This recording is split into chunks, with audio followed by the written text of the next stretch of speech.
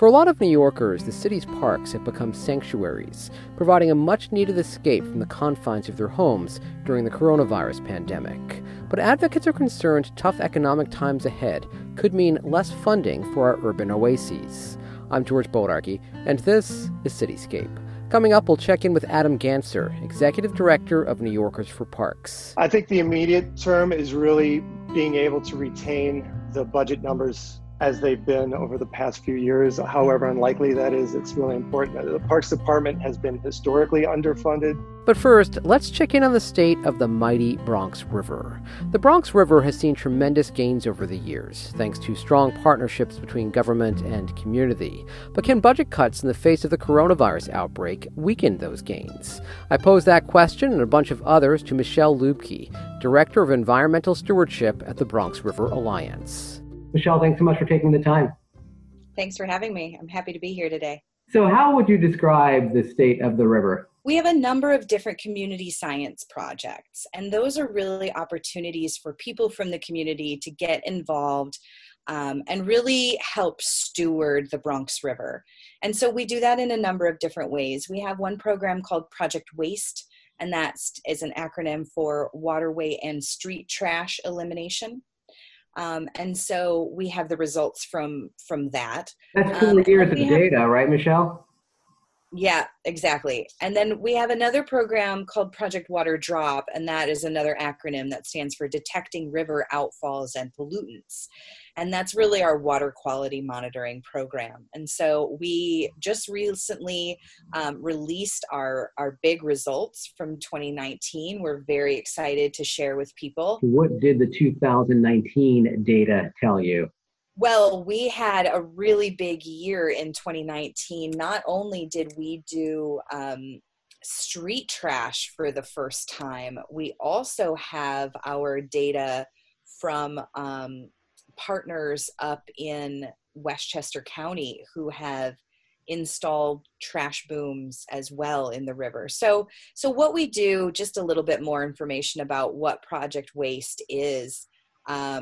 We have trash booms in the river, and they are literally like big floating bananas in like a circle or like a half moon in the river. And as the water flows, it catches all the floating trash. And so then we get people in waders and we go out and we pick every single piece of trash that comes out of that boom and we tally it. Because it's a scientific study, and we've been able to document a number of different trash coming down. And so then we're able to basically modify our advocacy and our education and our outreach efforts to the communities, depending on what it is that we're seeing. And the biggest thing that happened in 2019 is that we surpassed 200,000 piece of trash removed from the river, which is pretty exciting. And all told, that's about 7 tons of trash that we have tallied. But we have pulled more than that out of the river. But that is what we have exactly tallied. So we know what that number of items equates to that weight and volume of trash removed. And so the system that we basically have in the river now is that there are 2 trash booms up in Westchester County that our parks at Westchester Parks Foundation run. And then we have our trash boom at the border. And so those 3 are actually catching the Westchester trash. We've just split it into thirds because for those who are not familiar with the different types of sewer systems we have in New York City, there's really 2 different kinds. There's the combined sewer, and that one gets a lot of information about it, right? A lot of people have been talking about CSOs or combined sewage overflows. A result of heavy rainfall, right? Exactly. So the heavy rainfall goes down into the storm sewer, and in a combined system, the storm sewer and then your sanitary, which is your sinks and your toilets and things, all combines into one pipe and goes to the wastewater treatment plant.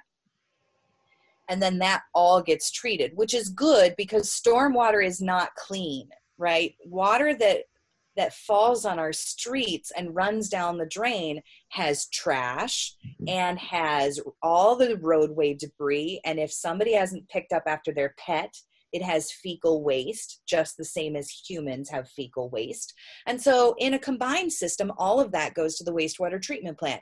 Really great idea. The problem is that we have so much pavement in New York City that we don't have any ability for this stormwater when it rains to actually go into the ground again. It just runs down into the storm drain. So the more pavement we have, the more stormwater we produce.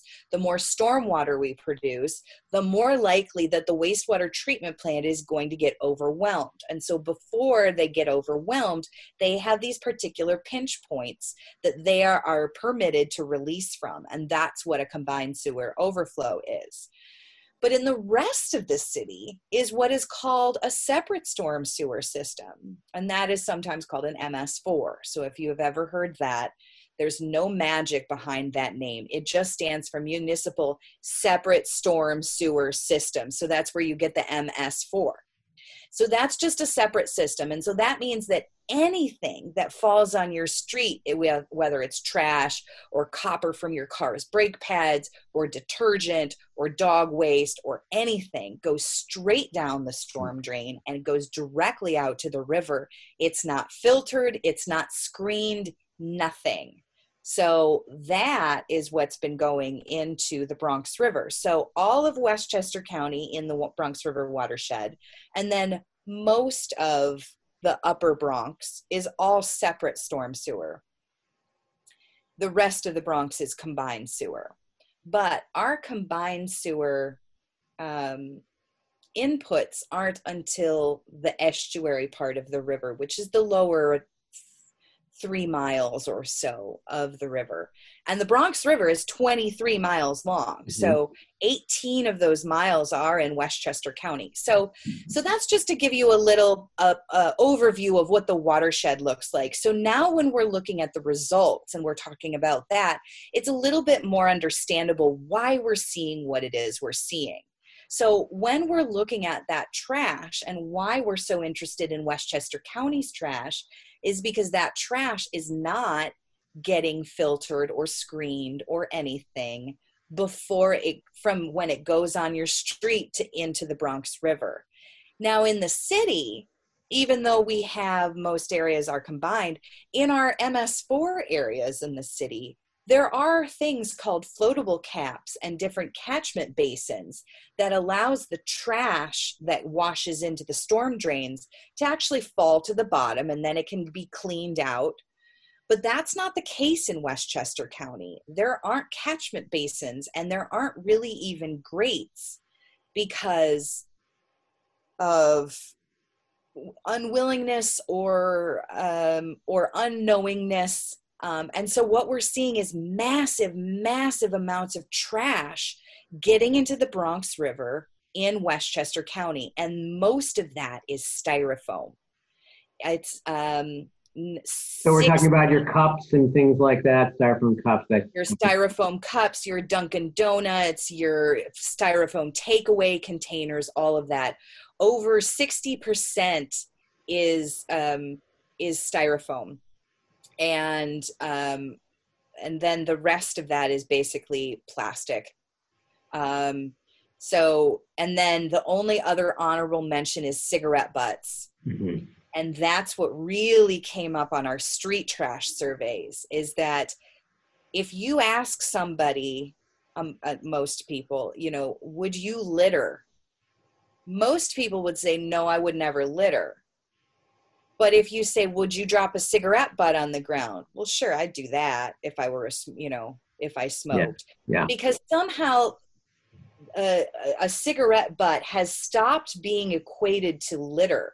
Although from the perspective of a riverine animal, a cigarette butt is quite possibly the worst thing because of all the chemicals in the filter and the fact that the filter breaks down and it starts looking more and more like food in the water. And so cigarette butts are something that we found very much in on our street trash surveys, and then always find in the river. There are potential budget cuts that will come as a result of the coronavirus outbreak. Is there concern that budget cuts could potentially undo or at least impact the work that you're doing to keep the river clean? Oh, absolutely, which is why we're talking about ways that we can get volunteers to come out to our parks. Budget cuts have really slashed parks budgets. So personnel hiring is very down for the season. We're not sure what level of seasonals we'll be able to get, which for our program, we have conservation crew apprentices. And so those are the ones who actually go out and do all of our restoration work. So our invasive species removal and our native tree plantings and all of our rain garden green infrastructure installations that we do, which is how we help manage excess stormwater by giving it a place to actually go and infiltrate. And we actually build these rain gardens using pollinator plants so that we can help support habitat for our very critical pollinator species, as well as mobilize or, retain a lot of stormwater. And so our apprenticeship program is really predicated on having seasonals, and parks hiring is down. Our normal activities very being impacted, and not just because people aren't able to come out with us in big groups, because we are trying to address how to do that. Because we've been under lockdown now for a while, do you anticipate that there will naturally be less litter in the river because fewer people are out tossing trash onto the street? Is that at least maybe one bright side here? I wish that were the case, but what we're actually seeing is people being negligent with their PPEs. And so we're seeing more gloves and more masks on the ground, in the streets, in the storm drains, in the parks. We haven't seen it in the river as much, but we also don't have our trash boom in right now because we don't have anybody to manage it.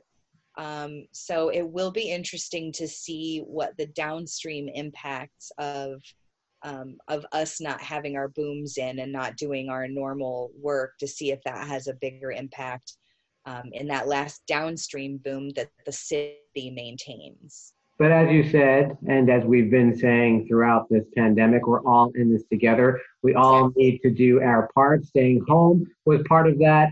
Helping to clean up the river is another part of that, right? Exactly. Michelle, what's the website for people to find out more information? BronxRiver.org. Thank you so much for your time. Thank you. Michelle Lupke is Director of Environmental Stewardship at the Bronx River Alliance. At a time when New Yorkers are turning to parks in droves for fresh air, exercise, and solace amidst the coronavirus pandemic, another organization that's deeply concerned about funding cuts is New Yorkers for Parks. The group's been working to protect and promote open space across the city for more than 100 years. I recently talked with New Yorkers for Parks Executive Director Adam Ganser. Adam, thank you so much for taking the time to talk with me. I'm happy to do it. So let's begin with a little background about New Yorkers for Parks. What's the mission of the organization? New Yorkers for Parks is the only independent not-for-profit advocacy group focusing on parks and open space. And our mission is to ensure that all New Yorkers have access to high quality, safe, and beautiful parks and open space in New York City. We do this through our extensive research and partnerships with communities, elected officials, and government agencies here in New York City. This is an organization with quite a rich history, a long history in New York City, right?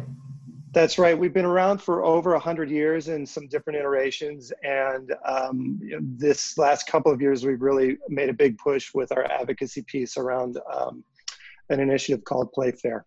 Tell us about Playfair. Playfair is a campaign that we started, New Yorkers for Parks, along with the New York League of Conservation Voters and DC 37. That's the union that represents parks employees. And it is a coalition of more than 280 other parks associations and groups that is pushing really for additional funding for the Parks Department, primarily focused on job creation and retention. That's anything from maintenance to park enforcement to gardeners, et cetera. Last year, we were successful in a $44 million campaign that was added to the Parks Department budget. And this year we're pushing for $47 million with the same focus. Last year we were doing that pre-COVID. this year with the unbelievable conditions we're finding ourselves here in New York City and the importance that parks are playing in really public health and wellness and frankly sanity. We're just seeing a usage that is through the roof and makes our commitment to this campaign even more important. Yeah, I was going to ask you that question. What can you tell me about the importance of parks, especially in a city like New York, where a lot of people don't have their own backyard? The parks are their backyard, right? That's right. That's right. I mean, we've been cooped up for good reason for many months here, and as the summer has come and the warm weather has come, we've seen people flocking to their larger parks and open spaces, and so we're really looking to the future of the summer to try to open up as many of these spaces as possible. It's going to be critical to life in New York City. What are among your biggest concerns for parks in a city that is economically strained right now due to COVID-19? I think the immediate term is really being able to retain the budget numbers as they've been over the past few years. However unlikely that is, it's really important. The Parks Department has been historically underfunded. We pale in comparison to spending in other cities across the country. So being able to retain parks employees and retain the maintenance capability of the Parks Department on our parks throughout the 5 boroughs is essential. And then coming out of this summer, we're not sure what's going to be happening in the fall, for that matter, a year from now. So we need to be investing in management strategies that allow us to open more spaces and looking longer term creation of additional spaces.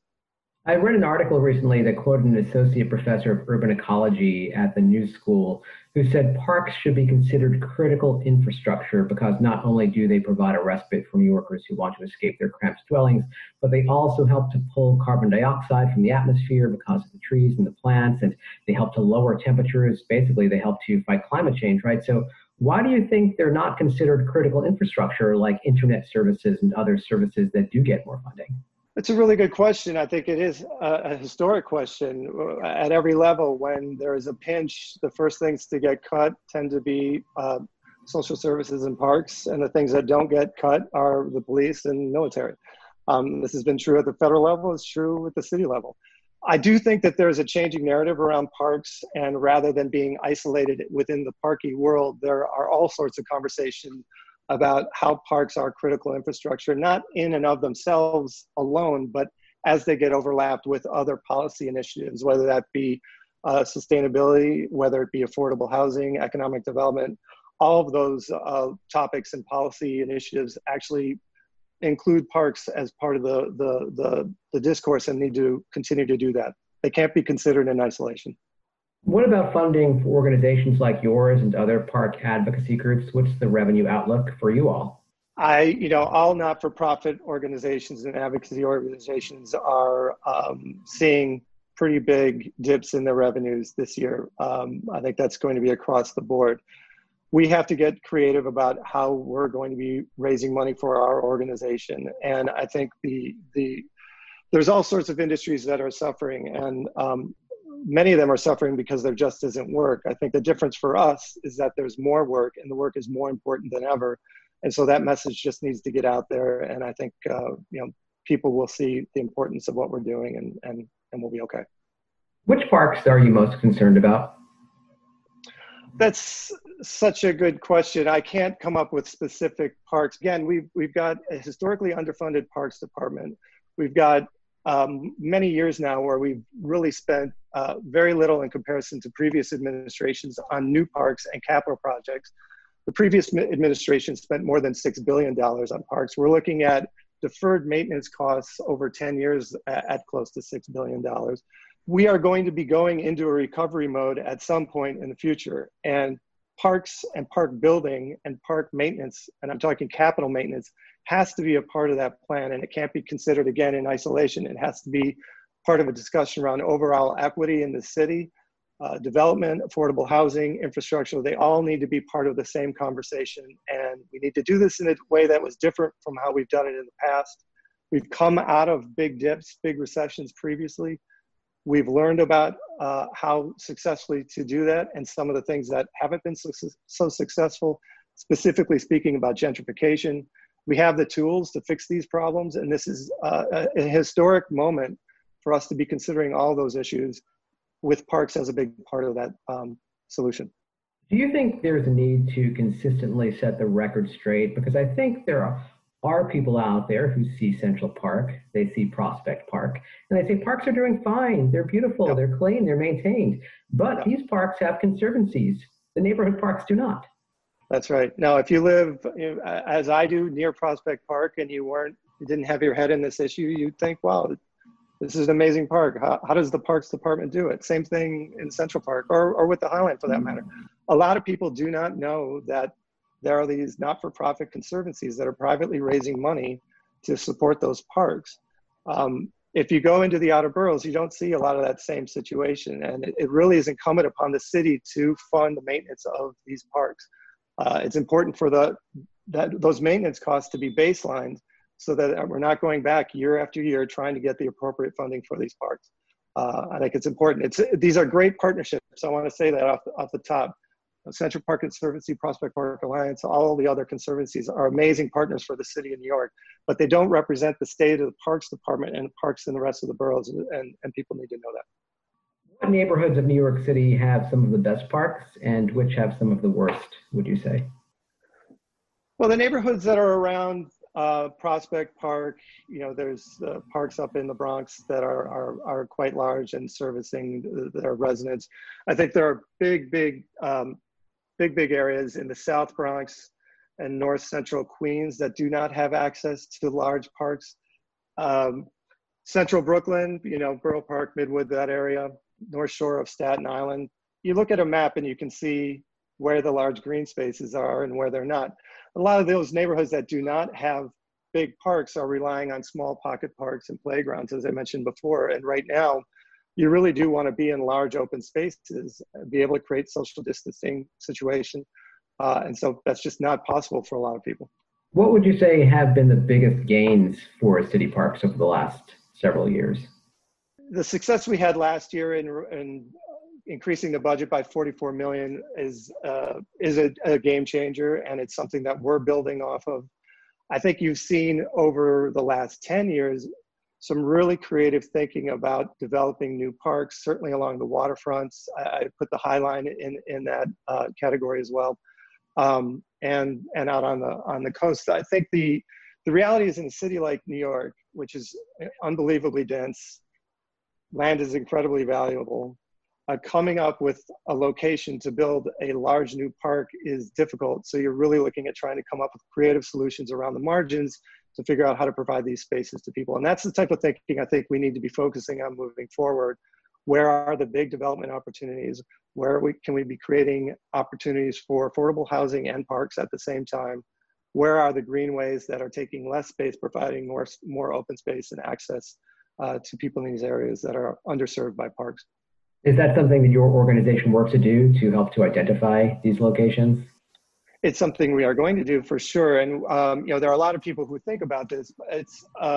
We have focused primarily on the maintenance, but not because there isn't a need to focus on park development, but just because there's such a critical need to make sure that voices are talking about the maintenance, because those are the hardest dollars to get year after year. So we will continue to talk about that. But as I said before, any recovery coming out of this situation is going to include park building, and our voice is going to be critical to that. How has your organization pivoted in the face of the coronavirus pandemic? Well, from a messaging standpoint, I think we've stayed on target. Where our message around parks funding this year, last year, and in the future is as timely as it's ever been. From a more logistical operations standpoint, I've been here for 4 weeks. So I joined and nobody was going into an office. So I've met everybody on staff, but I've not met anybody in person. So wow, you stepped into your role just 4 weeks ago? That's right. That's right. So that has been an interesting introduction into the organization. I will say everybody, both at the board and staff level, has just been incredible in welcoming me. And so that's been great.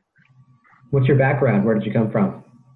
I came from the Highline. I had been at the Highline for 10 years. I was the vice president of planning and design. I primarily focused on the development of the park around the Hudson Yards, and then focused a bit on something called the Highline Network, which is a peer-to-peer group of infrastructure projects around the United States, all with similar infrastructure use focus as the Highline, and a real focus on equity and affordable housing, et cetera.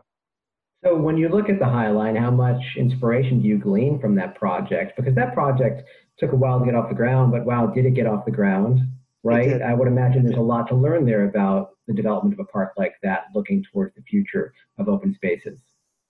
Yeah, I think the piece that I take away from it the most is that it was a creative idea from community members that really pulled together to see a vision through. And I think this goes back to my comment earlier. There was a lot of lessons learned around the Highline as well. That park exists through the complete rezoning of West Chelsea in New York City. And along with that, there's increased height, increased bulk, all sorts of new buildings that have popped up around there, and a fair amount of affordable housing as well.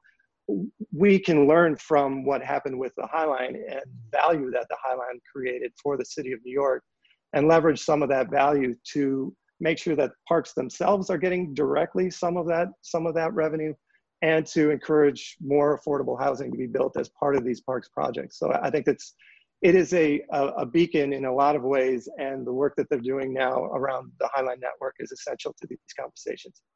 Off the top of your head, I know this might be challenging to answer off the top of your head, but are there areas of New York City that are prime for park development?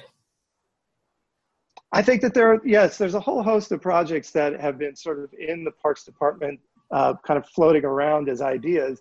I think along the water in the Bronx, there's opportunities for additional parks. There's projects like the Queensway, which is similar to the Highline, but not exactly. It's a disused rail line in Queens that could be converted to a park. The Fresh Kills site out in Staten Island, which has been a slow burn. I use that from a project perspective. But there's just amazing possibilities with that project out there and infusing it with funding. I'd say there's 10 to 15, maybe even more projects that are not shovel ready, but could be moved into that category with some pressure and some vision. And I think it's really important for us to be thinking that way, especially as federal dollars are going to be coming into the states and looking at, like I said before, these projects can be defined in a lot of different ways. Parks is one of them. Economic development is another. Equitable development is another. Infrastructure. Just finding as many different ways to describe this work will increase the funding for them. It's going to be a hard road. Will the coronavirus pandemic impact cleanup projects, planning events, things involving volunteers, because you can't pull together large groups of volunteers these days? That's right. The Parks Department has its own policy on that. And with that alone, yes, of course, it's going to change how we're doing that type of work through this summer. I think that we'll have to get creative and look at different management strategies that allow for the social distancing that is required for good reason. I don't think it's insurmountable, but it is going to be a challenge, and you're going to see a lot of the things that we've normally done differently. I hope that they don't move to a category where they're not being done at all. I think we just need to pivot and come up with different strategies. I guess we could all do things on our own too, right? If you see a piece of trash or litter in a park, pick it up and throw it away. That's funny you say that. I was talking with the head of Prospect Park Alliance just the other day, and we were talking about how national parks have a carry in, carry out requirement, and that's something they're doing now at Prospect Park, and I think it's a great idea. Last time I was up there, you could see the parks employees and the Prospect Park Alliance employees picking up tremendous amounts of trash, and it's a whole different scale. So we individuals have our own responsibilities in this as well. All right, Adam, anything else that we didn't talk about that you would want to add before we let you go? No, this was really great. I really enjoyed our time, and thank you for having me. Adam Ganser is the executive director of New Yorkers for Parks. More info at nyp4.org. And that's it for this week's Cityscape. My thanks to producer Maddie Bristow. Our music is courtesy of Blue Dot Sessions. Thanks so much for listening.